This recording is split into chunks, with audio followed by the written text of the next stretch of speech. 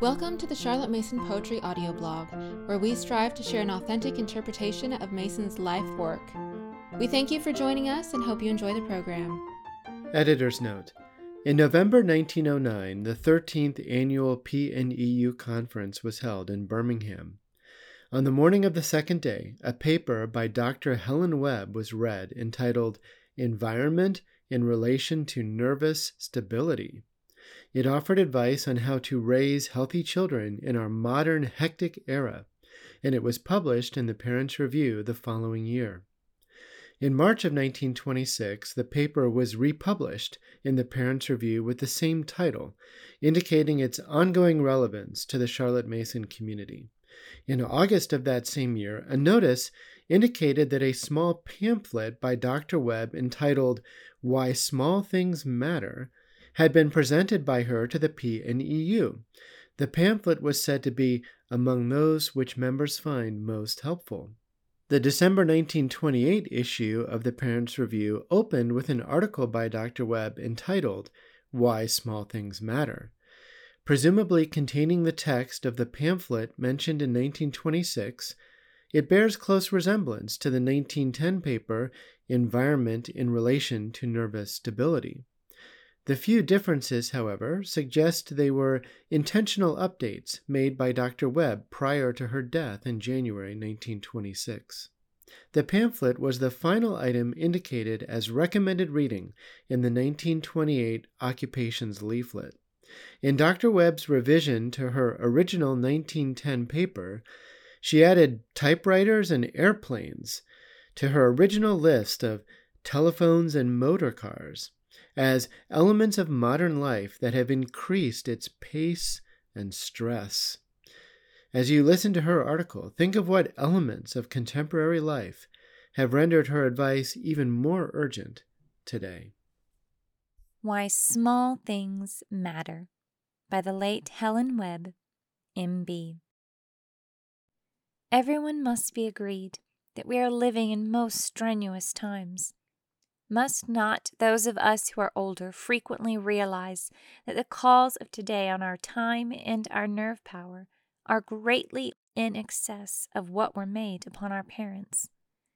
The calmest and best balanced are aware of an environment which makes it harder to concentrate attention, to work steadily, harder to keep our tempers, more difficult to sleep soundly, which in short renders us in every way less placid than were the folk in the time of our grandparents.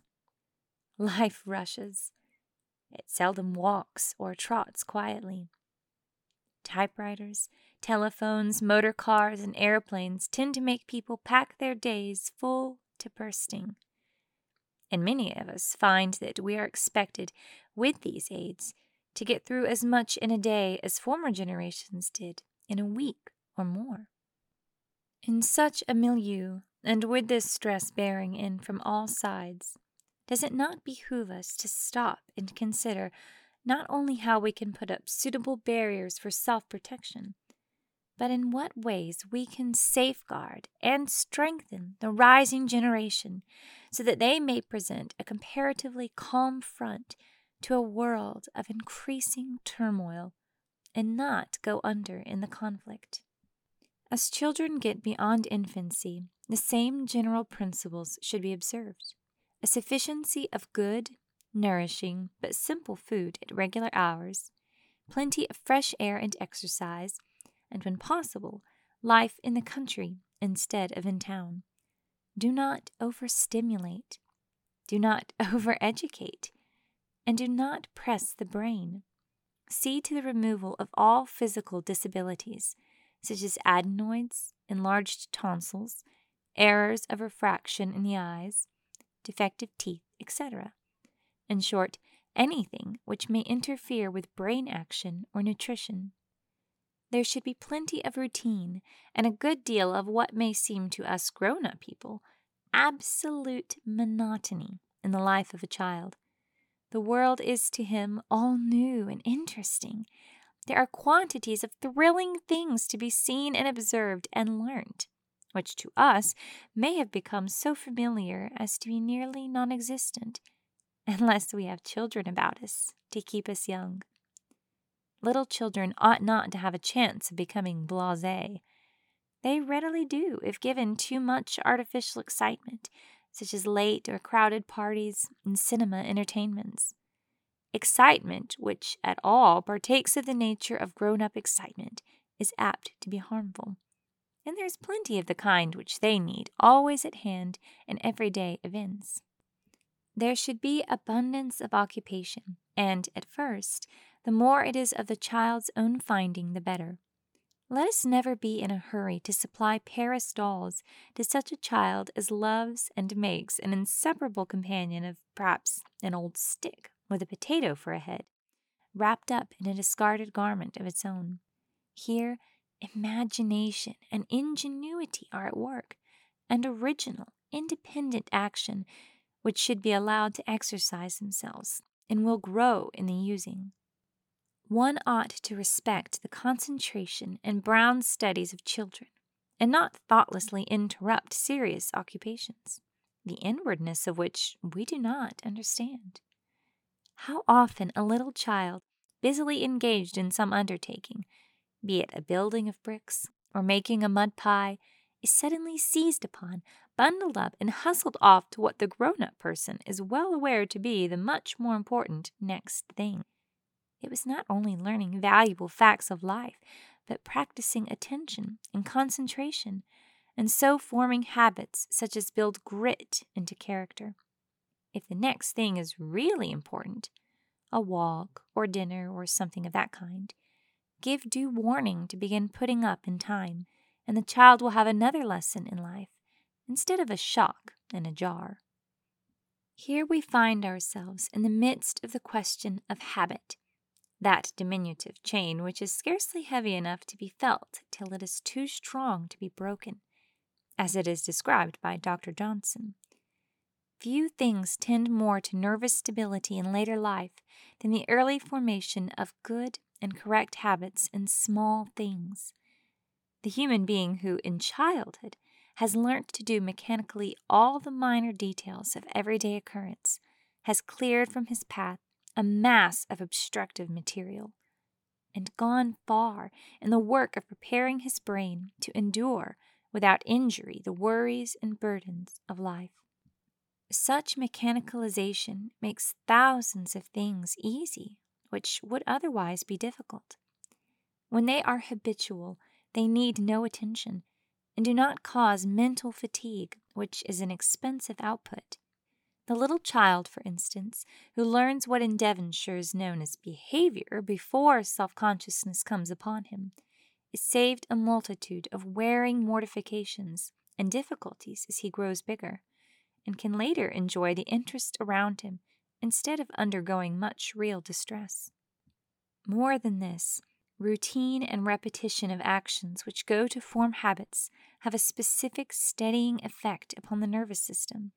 They increase coordination, improve its tone, and give poise.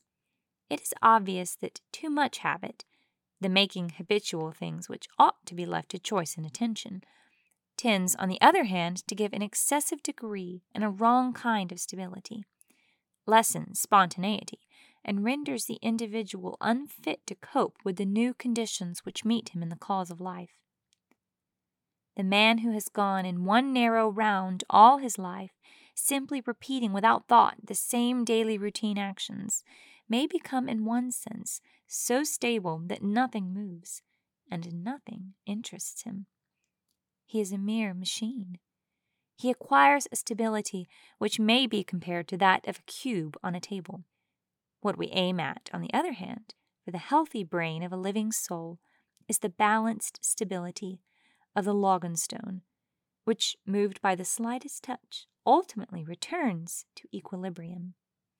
Amongst those habits to be cultivated are many negative ones.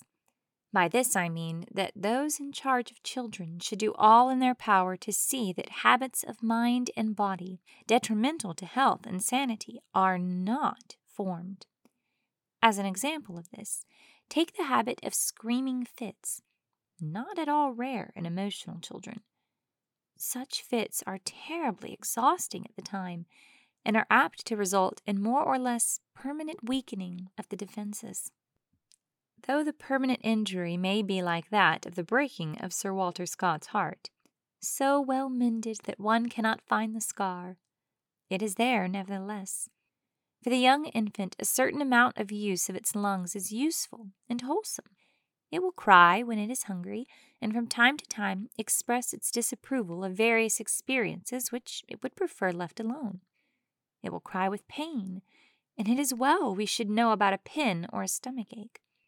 No trouble should be spared to find the cause of such crying, if doubtful, but with its removal and the consequent relief from annoyance or suffering, the baby at once should calm down and become happy again.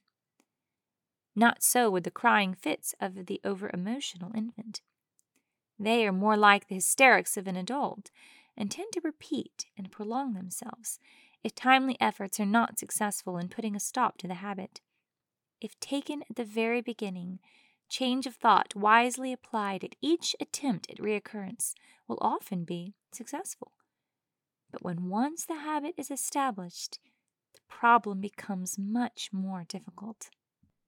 When children waken out of sleep with such screaming, it is often the result of some dream, the memory of which goes on terrifying the child who cannot have the relief of explaining its trouble to those around it. Closely allied to habit, and most influential in the production of good nerve balance, are all those muscular actions which necessitate precision.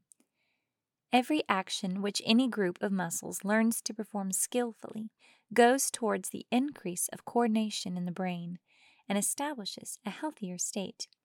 Physical exercises which are accurately performed and learnt with real attention not only strengthen the muscles and improve the carriage, cause deep breathing and consequent increase in the amount of oxygen which enters the blood, but they also cultivate those portions of the brain which are used in their performance and establish the coordination of one part with another.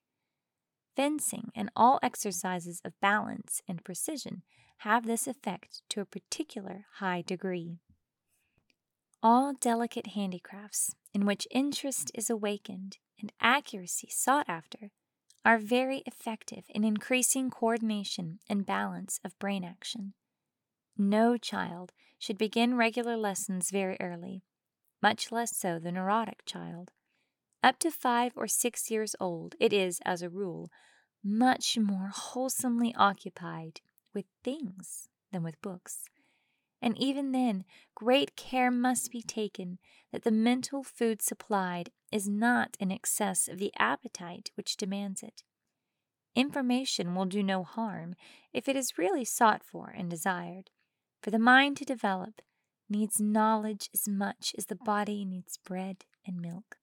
Close observations of small objects, such as is necessitated by attempts to learn to read, to sew, or to thread small beads, have a definitely injurious effect upon the eyes of young children. They modify the vision injuriously and, not infrequently, set up errors of refraction which continue through life. It may be long before these defects are found out and remedied by proper glasses, and in the meantime they are telling back injuriously on the general health of the child and putting him at a disadvantage among his fellows. The anxiety of mere babies to learn is a desire best satisfied by reading to them and telling them stories and facts of interest which gratify the mental appetite and enlarge the child's horizon without doing it physical injury. Training with young children should, for the most part, take the place of teaching, and in forming all the good habits to which I have referred, they will of necessity receive many new ideas. It is delightful to learn to help nurse or mother in all kinds of little ways which teach deftness and tidiness and 1,000 other useful habits. To put away one's toys nicely, fetch and carry, and to give messages accurately all form the most valuable kind of education at this time of life. Everything round him is entering into every fiber of a child, and each day he adds to his knowledge of the common things of the world. What a multitude they are, and what a full life he lives as he realizes them in those early years. As Walt Whitman puts it, there was a child went forth every day, and the first object he looked upon, that object he became, and that object became part of him for the day, or a certain part of the day, on for many years, or stretching cycles of years. The higher functions of the emotional child ought to be retarded rather than stimulated. Ultimately, they will be all the stronger and healthier for such treatment. No parent ought to be beguiled by the early quickness of the unprotected, excitable child into letting him be pressed forward or even allowed to work up to his apparent powers. Especially if the heredity is bad, this very precocity may even be a danger signal. Of the highest moment in establishing a right rhythm of life are the moral, social, and religious surroundings to which the individual is subjected. First of these, as to time, and perhaps also in importance, come the parents themselves, their relations towards each other, their religious outlook, and the general tone of the home. In the earlier part of this paper, I quoted the saying that children should be careful in the choice of their parents. May I now say that the parents should be very careful in their choice of each other. The more neurotic they are, the more careful should this choice be. One dwells on this because peace in the home and loyalty of one parent to the other in every department of life, as well as in direct relation to their children, is an element of the atmosphere which cannot be overestimated. The absence of what someone has called the psychological unit in the relation of father and mother is among the most disastrous calamities which can befall a young family. It is best that the parents should in all things see eye to eye, but for them not to be quite loyal to each other and not each uphold the authority of the other is a nervous strain which falls with intolerable weight on sensitive and emotional children. We often say that the first principle in the inculcation of obedience is that children should feel that we ourselves are obedient to a higher law. In the same way, they become loyal by recognizing loyalty between those dear to them. If the father and mother have to settle some question on which they cannot at first agree, let the understanding be come to behind closed doors, and not in the presence of the children. The young and emotional need round them the peaceful atmosphere which this ensures. In a charming book, probably known to some here, The Young People by one of the old people, the question is touched upon most delicately.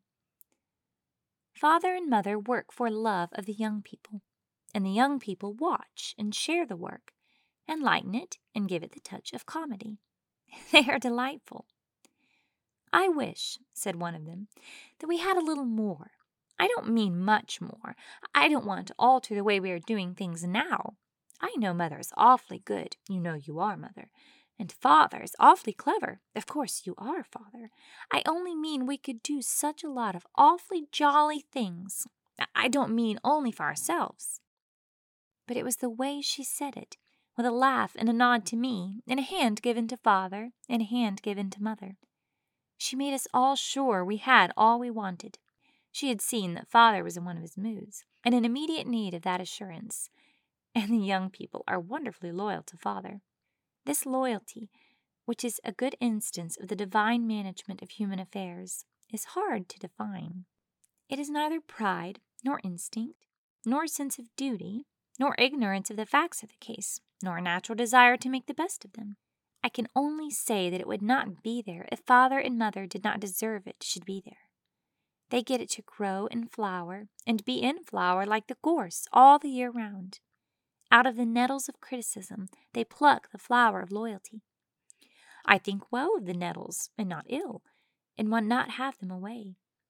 The young person who never judges his or her parents will always be misjudging them. And if I were in want of children of my own, I would as soon adopt a gramophone as such a child.